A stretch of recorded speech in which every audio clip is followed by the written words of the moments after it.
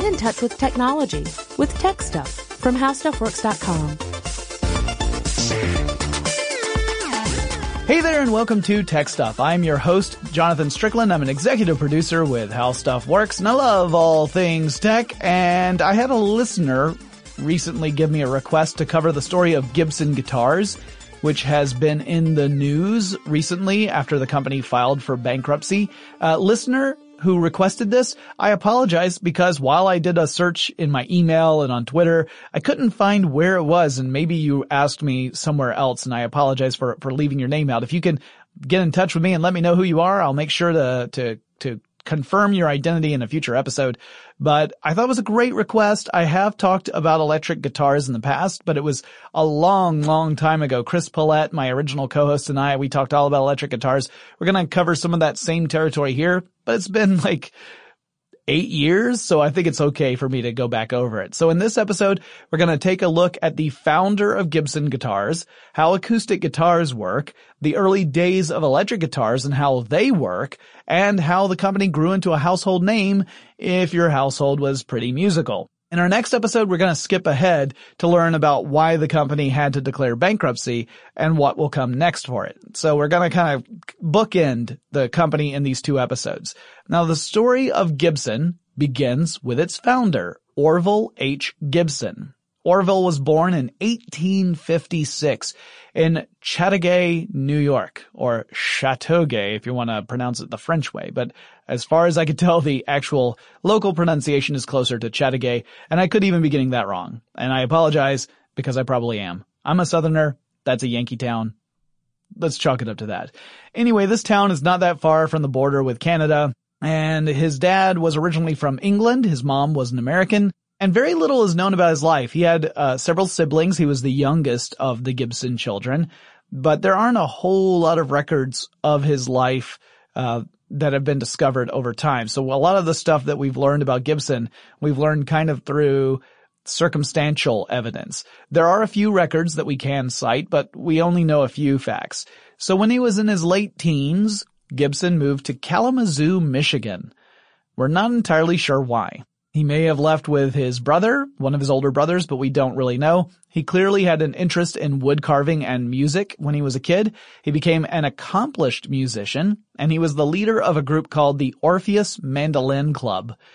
Author Joyce Brumbaugh suggests in her book Orville H. Gibson, A Peculiar Excellency, that he was likely an animated and energetic person because he was performing on the vaudeville stage. So if you're in vaudeville theater, in order to keep the audience's attention, you had to be really personable. This stands in stark contrast with the standard photograph of Orville H. Gibson. It shows an unsmiling, heavily mustached gentleman with a really intense stare. He does not look like a fun-loving individual, but since he was the band leader of a vaudeville group, he probably lightened up a bit on stage. Gibson began making musical instruments in Kalamazoo, possibly starting as early as the 1880s. He worked as a clerk for a couple of Kalamazoo businesses to support himself, and he made instruments on commission only on occasion. Brumbaugh says that Orville may have viewed being a luthier, that's a person who actually builds stringed instruments, as a kind of retirement plan. Like once he got to a certain age, he would be making these kind of out of pleasure on his own pace for money. The first documented Gibson instrument, according to the company's official history page, dates to 1894. By then, Gibson had his own wood shop, his designs built off the archtop design of the violin. I'll talk a little bit more about what that archtop design means in just a second, but first let's talk about the basic structure of stringed instruments like guitars and mandolins, get an understanding of their anatomy. Now, I'm going to focus mostly on guitars for our discussion, but many of the same things apply to mandolins. Mandolins and guitars are not that different, although their strings are grouped and tuned differently. Guitars have three major parts. You have the body, and acoustic guitars have a hollow body, upon which is the soundboard. More on that in a second. Then there's the neck of the guitar, upon which are the frets, and at the very end of it is the head of the guitar, which has the tuning pegs. So let's start with talking about the body. Now you can divide the body of most acoustic guitars into 3 more parts. So you can think of a guitar kind of has almost like a pear shape or a figure 8 shape in a way. The narrow part of an acoustic guitar is called the waist, and it's meant to make it easier to rest the guitar against your knee for playing. The wider sections, the ones that bow out a bit, they're called bouts. So the upper bout of a guitar is the bit that connects to the neck of the guitar. The lower bout has the bridge attached to it. The body on an acoustic guitar tends to have a large hole in it, called, appropriately enough, the sound hole. Below the sound hole is a piece called the bridge. This is the piece that acts as the anchor point for the strings on that end of the guitar.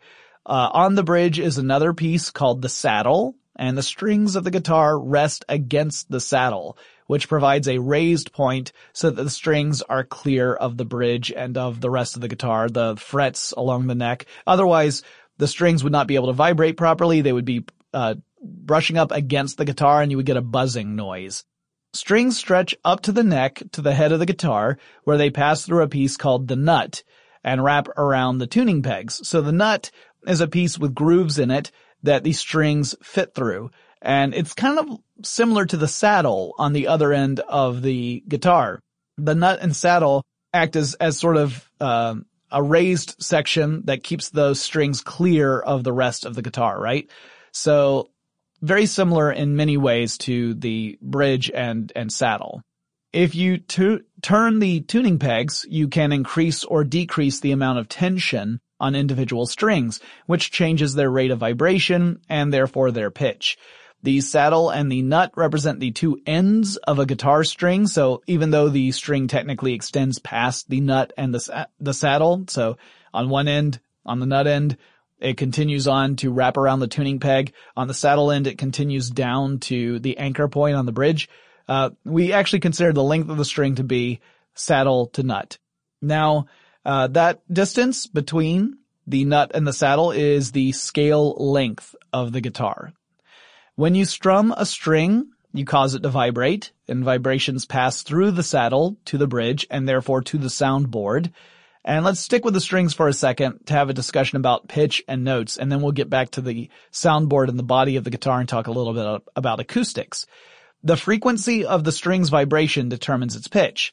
Rapidly vibrating strings create higher pitches than slower vibrating strings, and several factors determine how fast a string will vibrate. So one of those is the length of the string. Another is the amount of tension that's on the string. The more tension is on the string, the faster it's going to vibrate. The weight of the string matters. The lighter the string is, the faster it will vibrate. And how springy the string is. So if you have a very springy material like a rubber band, that vibrates a lot more than non-stringy, springy material like twine, for example. The first string on a guitar tends to be very, very thin and have less weight, and the 6th string, the last string on a standard guitar, is much thicker and heavier. Pressing down on a string at a fret will decrease the string's length, and that increases the frequency of the string's vibrations, which also means it makes the pitch of the string's note higher. So when you have a guitar, you got that neck, you got all the frets on there. If you put your finger down on a string and you press down and you play that string, it's going to play at a higher pitch than it would if you didn't have your finger there, if you were playing it, as they say, open. Open is when you do not have a finger on the neck where you're pressing down at a fret on a particular string. And as you move up the neck, closer toward the bridge, the pitch of the note you play will increase. It'll go higher because you're decreasing the length of the string and making it vibrate more frequently within a second. Now, when I talk about frequency, what I'm really talking about is the number of times the string passes over an arbitrary point after you strum it.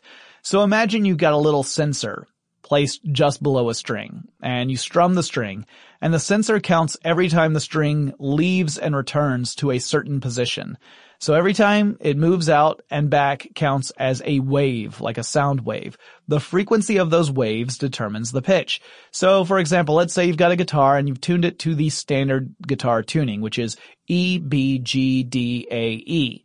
Your first string is tuned to E. Now if you were to press down on the first string at the 5th fret, and then you were to strum that string, the string would vibrate at a frequency of 440 times per second, and that would produce an A note. That is the frequency of an A note. Strumming an open first string to produce the E note it naturally would produce would cause the string to vibrate at 329.6 times per second. That's because an open note represents a longer string. So that's why it has fewer vibrations per second. It's a longer string. If you have a scale length of 26 inches, meaning that's the distance between the nut and the saddle, the E note would represent a string that's 26 inches long at that particular tension and that particular weight. If you put your finger on the 5th fret, the string's length has been reduced to 19.48 inches. And if you were to go all the way down to the 12th fret, you'd be at 13 inches. You would produce an E note again, but that would be an octave higher than your original E. The notes for the major scale, the C scale, are C, D, E, F, G, A, B, and then C again. The frequencies for those notes are 264 hertz for C, 297 hertz for D, 330 hertz for E, 352 hertz for F, 396 hertz for G, 440 hertz for A, 495 hertz for B, and 528 hertz for C again. That means to go from C to D, you would have to multiply C's frequency by 9/8. But to get from D to E, you would have to multiply D's frequency by 10/9. And to go from E to F, you gotta multiply by 16/15. Which sounds like some really screwy math, so how did we figure all this out? Well, I'll explain all that in a minute. But first, let's take a quick break to thank our sponsor.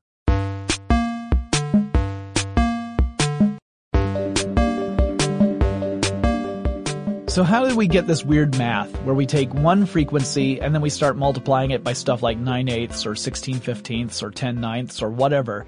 Well, we actually worked backward. The major scale represents songs or notes rather that we humans find pleasant. So what happened was we figured out the notes that we most like to listen to, and we started tuning our instruments to those notes. We said, oh, this has got a nice sound to it. It appeals to me, so I'm going to tune this instrument to play these notes. And we just kept working with instruments to find the tunings that pleased us, and then they became the standard. Later, when acoustics really began to emerge as a branch of physics, we started to understand the mathematical relationships between these notes. Really, when you get down to it, music is math. So, for example, the first C in the major scale has a frequency of 264 hertz. If you move up an octave to the next C, it has a frequency of 528 hertz. And if you pay attention, you see that 528 is twice the number of 264. So the notes we are familiar with end up being arbitrary, right? The thing we called a C, it's called a C for arbitrary reasons. And in fact, the reason why we picked that set of frequencies as opposed to some other one, we picked 264 instead of 270, it's because it sounded good to us. So we happen to like those notes. That's the ones that ended up being picked. And then it just turns out that, we started learning about the mathematical relationships later. The mathematical connection allows for alternate tunings. If we take the same progression of fractions that we used in the C scale, when I said 9/8 and then 10/9 and then 15/16, if we use the exact same progression that you use to determine the different frequencies in the C major scale, and then you started with D as your first note. So you begin with D and then you decide to go up 9/8 and then et cetera, you would find out that some of the notes would still have the same frequency as on the C major scale, but some of them would be a little different, not a lot, maybe just a few waves difference of frequency, maybe a few hertz difference, I should say, in frequency. But you would also notice that the F, and the C would have frequencies significantly higher than they did on the C scale. So you look at the D scale and you say, while most of these are more or less in line with their compatriots over in the C scale, F and C on this D scale are very different. They're higher. That's where we get F sharp and C sharp. And in fact, that's where we get sharps in general. And it's why certain letters have a sharp or a flat. By the way, sharp and flat, it's all dependent on your perspective. So a G sharp is, or rather a G flat is the same as an F sharp. So F sharp would mean that the frequency is a little higher than your standard F note. G flat means that the frequency is a little lower than your standard G note, but F and G are right next to each other. So an F sharp and a G flat, they're the same thing. So Good to know. Also, when you play a note, you typically don't get one pure note, especially on a guitar. You actually get harmonics. Plucking a note doesn't just generate the frequency, the fundamental frequency for that note, but the harmonics at 2, 3, and 4 times the pure tone. However, each step up also has a reduction in amplitude or volume. So for example, let's say you play an A note, which is at 440 hertz. You also get some harmonics at 880 hertz, but your amplitude will be lower, like half the amplitude of your fundamental frequency. So we tend to perceive these fundamental frequencies and their overtones as a single note. Like we're not hearing multiple notes when we pluck this. They all kind of blend together to make one note. But combinations of overtones can create a different feel for sound, so they are important in acoustics. The hollow body of the guitar amplifies the vibrations from the strings. The vibrations move through the strings, through the bridge, onto the soundboard. It causes air molecules inside the hollow body of the guitar to vibrate. They emerge from this hole in a concentration, and then those vibrating air molecules cause other air molecules to vibrate, and so on and so forth, until air molecules in your ear canals start to vibrate and press against your tympanic membrane or create areas of low pressure, allowing your tympanic membrane to press outward. And again, we get the stimulation of nerve cells in our ears that ultimately our brains interpret as sound. But I've talked about that a lot in recent episodes, so we're not going to go over it again in any greater detail than what I just did, that is. So Gibson's designs incorporated an arch structure. I mentioned that earlier. So what did that actually mean? Well, that was something that was common in violins. And by arch structure, I mean that the soundboard on the guitar bowed out maybe, or arched out. That's probably the better way of putting it. Arched out rather than being perfectly flat. So instead of having a flat face guitar, the face of the guitar actually arched outward a little bit from the player. The whole instrument was carved out of a single piece of wood, and Orville also hollowed out part of the neck of the guitar because he was hoping that it would help improve the quality of sound the guitar would produce. So at the base of the neck where it joins that upper bout, that was actually hollowed out to try and create more resonance for the guitar. Orville Gibson actually filed a patent for his design, though specifically he filed it for mandolins, but it was the same approach. And he filed for it in 1895, and the patent office granted him a patent in 1898. While constructing a guitar, Gibson would tap upon the partially finished body and listen for the sound that it made when he tapped it.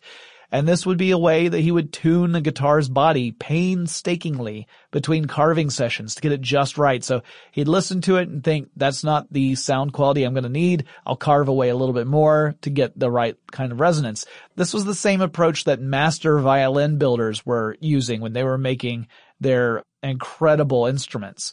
So it made the process of building a guitar really methodical. Another word for methodical would be really slow. Gibson actually gained a reputation as a talented luthier, and his instruments were really in demand, but he was not able to produce as many instruments as people wanted. And so he began to look around for a way to expand this. And in 1902, he sought out help in the form of a business agreement with a collection of Kalamazoo business owners, essentially 5 owners who were willing to launch a business around this. They formed the Gibson Mandolin Guitar Manufacturing Company. Here's the weird thing. Gibson himself was not a partner in this firm. Instead, he accepted a one-time payment of $2,500 for his patents, or his patent, I should say, and served as a consultant for the first 2 years of the company's history. But in 1904, Orville Gibson left the company that bore his own name, and he would later leave Kalamazoo, Michigan entirely, perhaps due to declining health. He drew a pension from the company until his death in 1918. He died from heart failure. The company was building instruments based off of Orville Gibson's designs, however, and in 1919, Lloyd Loar joined the company, L-O-A-R. He'd become an important person at Gibson, as would another employee named Ted McHugh, and at that point, the company's guitar line was called the L Series. The series had eschewed some of Gibson's original designs, like the intricate inlays that he would create for his soundboards, that cut down on their manufacturing time, and it also cut down on their cost.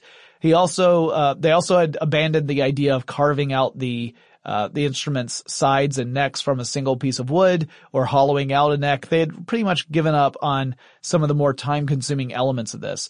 There were models that were called and then they had the L1 to the L4, some of which had been discontinued by the time that Lore came on, but some of them were actually available in multiple sizes.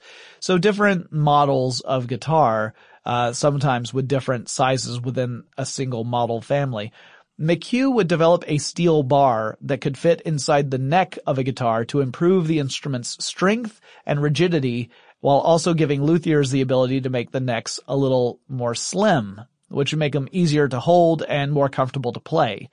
His invention was called a truss rod, and it would find its way into what many people consider to be the first modern acoustic guitar, the L5. The L5 was Lloyd Lore's baby. He had created some novel designs for the company's F5 mandolin, and he decided to use those same design principles when working on the L5 guitar. The design included getting rid of the sound hole entirely. So instead of having that sort of oval sound hole that's in the face of the guitar, he went with a pair of F holes. They're so called because they look kind of like a lowercase stylized letter F, and they were on either side of where the strings were. This is similar to the way violins were constructed, and the F5 mandolin as well. So this was a new way of allowing sound to emerge from the body of the guitar, and it gave it a slightly different tone than the guitars that had round or oval sound holes. The guitar also had an adjustable bridge, and an adjustable bridge leads to adjustable action. The action on a guitar refers to the height of the strings above the guitar's fretboard. So you're looking at the neck of the guitar, you're looking at the frets. The frets are slightly raised from the neck. That's the point where you can put pressure so that the string ends up changing its length. You can make the string shorter by pressing down on the strings at the frets. Well, you want to have the right height between your guitar's strings and the frets in order to get the sound you want. You can actually measure it by setting a ruler down on the fret and then seeing where the string falls on the ruler's measurements. Typically, you would use the 12th fret on a guitar to measure a string's action. It's kind of the middle of the neck. And keeping the height of the strings relative to the frets at a good action is important to make sure the guitar plays well and stays in tune properly. Low action is easier to play because you don't have to press as hard to have the strings make contact with the frets. However, it also can create a buzz sound as you play, because sometimes the strings are going to make contact with the frets and they're going to vibrate against the frets. That's where you get that buzzing sound. High action is harder to play because you have to press harder to make the strings make contact with the frets. But it also plays at a higher volume than low action does. An adjustable bridge made it easier for musicians to get their instruments set just right for their style of play. And, you also find that acoustic guitars in general have higher action than electric guitars because that higher volume is necessary for an acoustic guitar. With an electric guitar, you've got electric amplification. With an acoustic guitar, you don't have that necessarily. Lore would stay with Gibson until 1924, and he would leave the company after trying to convince executives that they should let him experiment with designing electric instruments. They said, no, that doesn't make any sense. That's not going anywhere. Stop doing it. So he left the company, and he would go on to found his own instruments company with a couple of other former Gibson employees, and they would start producing electric instruments beginning in 1933, although the method they used was not the one that would become the standard for electric guitars moving forward. Gibson itself would not start getting into the electric guitar business until 1936. And I'll talk a little bit more about electric guitars and how they work in just a second, but first, let's take another quick break to thank our sponsor.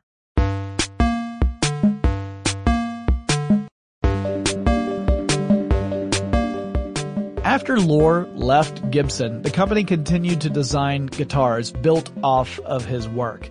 To improve the volume, new models became a bit larger, to around 16 to 17 inches across the body. In 1934, Gibson introduced a guitar called the Super 400, a luxury instrument. It had gold-plated tuning features, it had pearl inlays along the neck, it had an ebony fingerboard and a lot of other embellishments. The name came from the instrument's price tag of $400 in 1934. If we adjust for inflation, that guitar would cost $7,560 in today's money. Whew. It was also bigger than the standard Gibson guitars. It measured 18 inches across the body compared to that 16 or 17-inch average that Gibson typically made. Some musicians felt that this was just too big.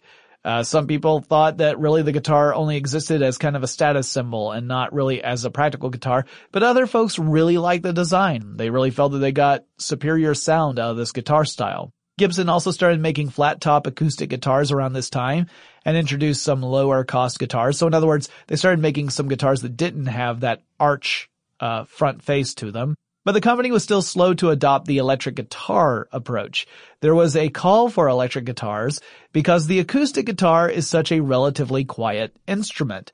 One of the popular styles of music at around this time in history was big band, which used drums and really louder instruments to drive the music. So the guitar wasn't really a good match for those types of pieces. The other instruments in the band would drown out the music the guitar was making. In fact, there were musicians in that era who would say, yeah, I knew the guy was playing the guitar, but you couldn't hear it. I mean, they might as well just have saved themselves the effort and just kind of moved their hand in front of the strings because no one was going to hear it anyway because all the other instruments were so loud. If you listen to my episodes on speakers, the ones that just published, you know that this was the same time people were working on creating electronic loudspeakers. So one solution would be to use a microphone and an acoustic guitar, but that was not really ideal. You would get a lot of acoustic feedback. You would get a lot of interference, stuff where the sounds coming out of the loudspeaker would not sound as smooth or natural as the rest of the instruments in the band, so it wasn't a great solution. In 1931, musician George Beauchamp and an electrical engineer named Adolf Rickenbacker decided to tackle this problem and find a way to electrically amplify the volume of a played string. Now, there had been a couple of other experiments creating electric guitars, but they were taking a totally different approach than what anyone else had done at that point. So Beauchamp, he played Hawaiian guitar. And Hawaiian music tends to rely upon the guitar as the melodic leader of a piece of music. So you really had to make sure the guitar could be heard because that was the heart of the music you were playing. So you had to have something that would allow the guitar to be heard clearly above other instruments. So they came up with a pretty genius idea that we now call a pickup. Pickups rely upon one of my favorite things to talk about, magnetic fields. Not the band, though I do love the Magnetic Fields, and their song Book of Love is amazing, so you should go listen to it. If you've not heard Book of Love by the Magnetic Fields, go listen to that. Anyway, I'm talking about the physics of magnetic fields and electromagnetism. The heart of the pickup is a coil of conductive wire, typically made of copper, and it tends to be wrapped around a permanent magnet. This is inside the body of the guitar and positioned underneath the strings. So you might use a bar magnet, which stretches over the entire length of where the strings are, wrapped thousands and thousands of times by very thin copper wire. Or you might use a series of magnets, one under each string, and each of them wrapped with copper wire. Those strings are made, the strings of the guitar are made out of ferromagnetic material. So they are also, you can magnetize them. In fact, due to the proximity of the strings to the permanent magnet in the pickup, the strings themselves are slightly magnetized. And you could even design a pickup in which there's no permanent magnet in the pickup itself. You could have the coils of copper wrapped around some other material that's not a magnet, not a permanent magnet all on its own, as long as the strings of the guitar itself were magnetized. If the strings are magnetized, this is still going to work. So when you cause one of these strings to vibrate, the magnetized string creates a source of magnetic flux. It's kind of like a fluctuating magnetic field just caused by the vibration of the string. So the magnetic field's moving, and that's similar to the way a magnetic field would change if you were to run alternating current through an electromagnet, for example. This moving magnet near the coil of conductive wire induces a change of voltage in the wire, allowing current to flow through. And if you transfer that current to an amplifier and then that amplified signal to a speaker, you get amplified guitar strings. You're ready to rock. The guitar itself is passive, by the way. So you're not sending electricity to the guitar. You're not powering the guitar. Instead, the guitar is generating electricity through this process of magnetic flux, inducing a change of voltage in the pickup. So the cable you plug into an electric guitar is there to convey the electric signal from the guitar to an amplifier. It's not sending any power to the device itself. There are some guitars that have active power elements, but your basic electric guitar doesn't need them. It's completely passive. Gibson started making their own hollow body electric guitars in 1936, starting with the EH-150. The EH stood for Electric Hawaiian, meaning it was an electric Hawaiian style guitar, and it was meant to be played on your lap as a steel guitar would be, so it's a lap guitar. Following that was the ES-150. ES stood for Electric Spanish. Spanish is the general term for this style of guitar that we typically associate with acoustic guitar. Just that basic kind of pear shape, hollow body style. That's a Spanish guitar. In 1940, there was a guy named Les Paul who invented a new type of solid body electric guitar. So there's no hollow element to this. It was more like a Frankenstein's monster version of a guitar because he was using bits and pieces of other guitars in this, but the heart of it, the main piece of it, from the head all the way down to the base of the guitar, was a solid piece of pine wood. It was a pine wood block. Actually the neck and fingerboard ended up being from a Gibson guitar, so he would cut this pine block short, put a actual guitar neck and fretboard onto it, and then on either side of this pine board block, he put the old sides to an Epiphone archtop guitar, so it makes it look more like a guitar, but the block of wood itself was solid. He had an electric pickup, actually he had a couple of electric pickups installed on this thing, but the guitar itself didn't have any hollow element to its body, so it had no resonating chamber. And this was a whole new idea, this idea of you don't need that hollow body to generate sound. You can just use the electric pickups to pull out these vibrations and create sound this way. And he called his creation the log. The thing was, the guitar just had amazing qualities that other guitars didn't, like an incredible sustain. You could play a note and it would sustain for a really long time because his pickups were nice and sensitive. They could really detect when that vibration was still going, even when it would normally be inaudible to us. It would generate enough of a signal that through an amplifier you could keep hearing it for a really long time. And there was no acoustic feedback because there was no hollow body there. So you didn't have any acoustic interference coming in as you played it. So he went to Gibson and he showed off his design and said, hey, I think this might be really useful for you guys. But the company was not blown away and they dismissed Les Paul initially. But then along came a competitor that changed things. That competitor was a guy named Leo Fender, who was coming to the same conclusion as Les Paul with regard to solid body electric guitar construction. So he had similar ideas of how this should be done, and he began working on this idea in the early 1940s, and that design that he started working on slowly evolved into what would become the first commercial, mass-produced, solid body, Spanish-style electric guitar. It took about a decade for him to do it, but he was able to do it and launch it, and that was the Fender Telecaster. The Gibson company took notice then. A decade had passed, Gibson had still not really looked at this solid body design, but then Fender comes out with this thing, people are blown away by it, and Gibson says, woo, we could have jumped on this a decade earlier, but we didn't, and they get back in touch with Les Paul. So Les Paul comes back out and they essentially ask him to kind of consult with them as they start to build a solid body electric guitar design for the company. The extent of Les Paul's involvement in that particular design is a matter of some debate. Some people say that he oversaw design but didn't really have a whole lot of input. Some people say that he had a lot of influence on the design of the guitar.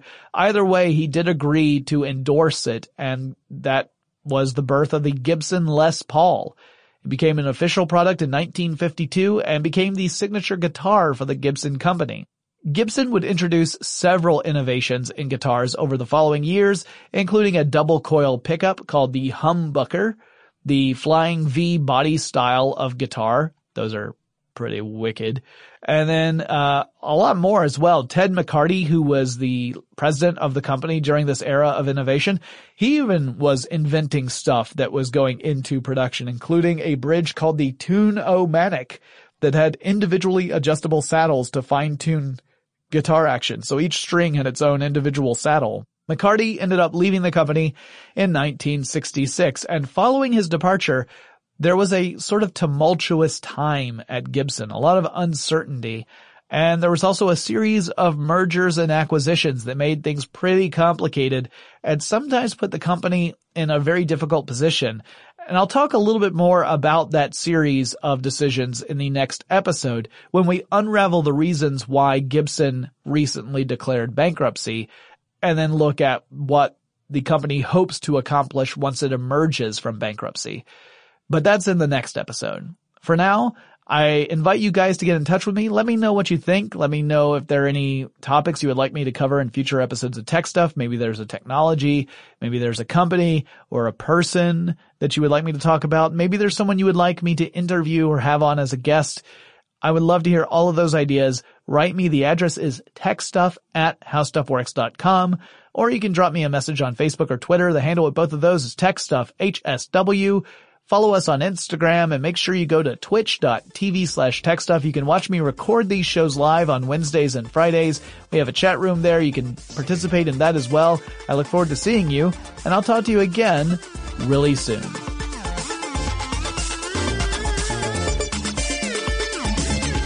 For more on this and thousands of other topics, visit howstuffworks.com.